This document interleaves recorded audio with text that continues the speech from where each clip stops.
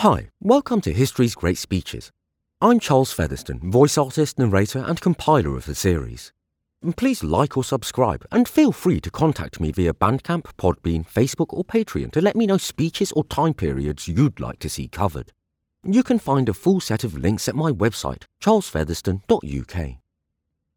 Martin Luther, Before the Diet of Worms, 1520.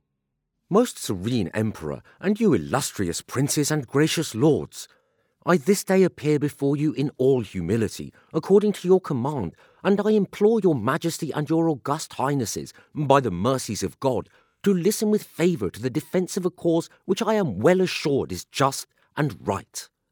I ask pardon if by reason of my ignorance I am wanting in the manners that befit a court, for I have not been brought up in kings' palaces, but in the seclusion of a cloister. 2 questions were yesterday put to me by his imperial majesty. The first, whether I was the author of the books whose titles were read. The second, whether I wished to revoke or defend the doctrine I have taught. I answered the first, and I adhere to that answer. As to the second, I have composed writings on very different subjects. In some I have discussed faith and good works, in a spirit at once so pure, clear, and Christian that even my adversaries themselves, far from finding anything to censure, confess that these writings are profitable and deserve to be perused by devout persons. The Pope's bull, violent as it is, acknowledges this. What then should I be doing if I were now to retract these writings? Wretched man!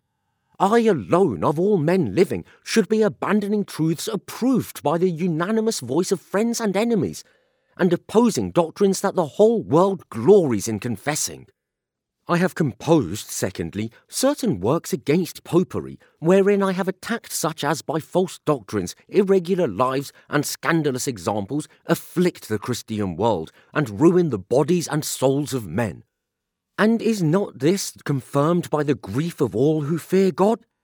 Is it not manifest that the laws and human doctrines of the popes entangle, vex, and distress the consciences of the faithful, while the crying and endless exhortations of Rome engulf the property and wealth of Christendom, and more particularly of this illustrious nation?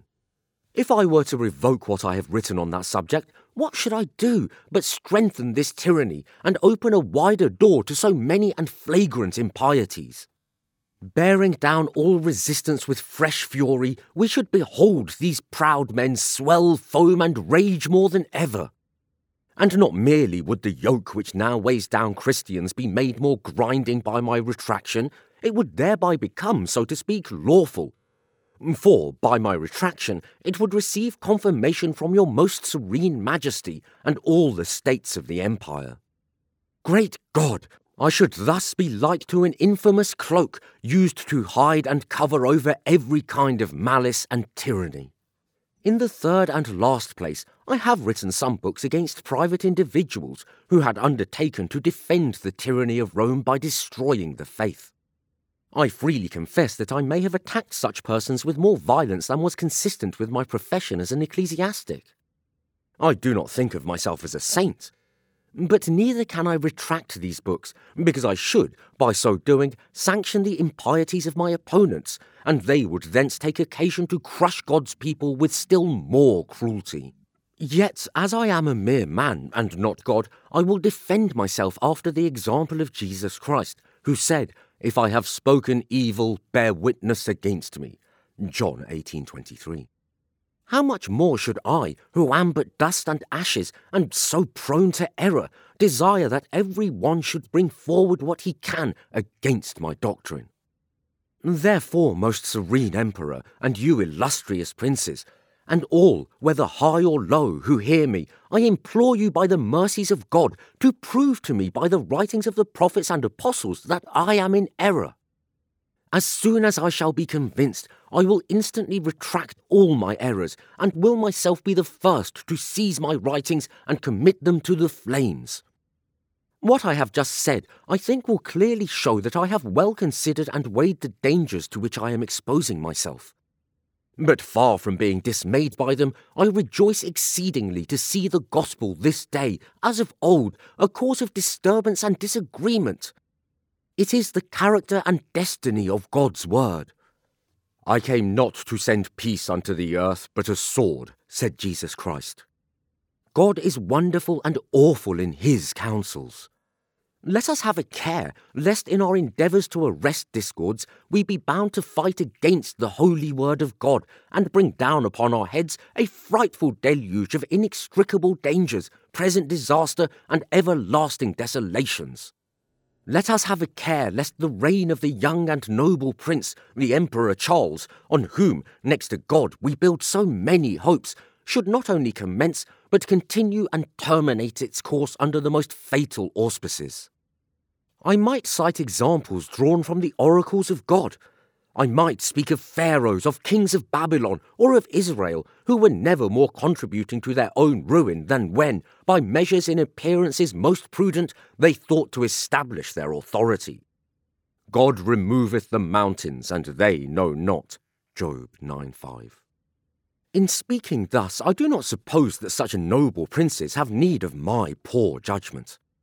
But I wish to acquit myself of a duty that Germany has a right to expect from her children, and so commending myself to your august majesty and your most serene highnesses, I beseech you in all humility not to permit the hatred of my enemies to rain upon me an indignation I have not deserved. Since your most serene majesty and your high mightinesses require of me a simple, clear, and direct answer, I will give one, and it is this.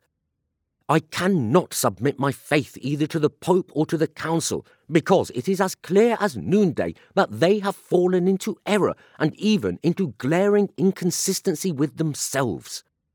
If, then, I am not convinced by proof from Holy Scripture or by cogent reasons, if I am not satisfied by the very text I have cited, and if my judgment is not in this way brought into subjection to God's word, I neither can nor will retract anything.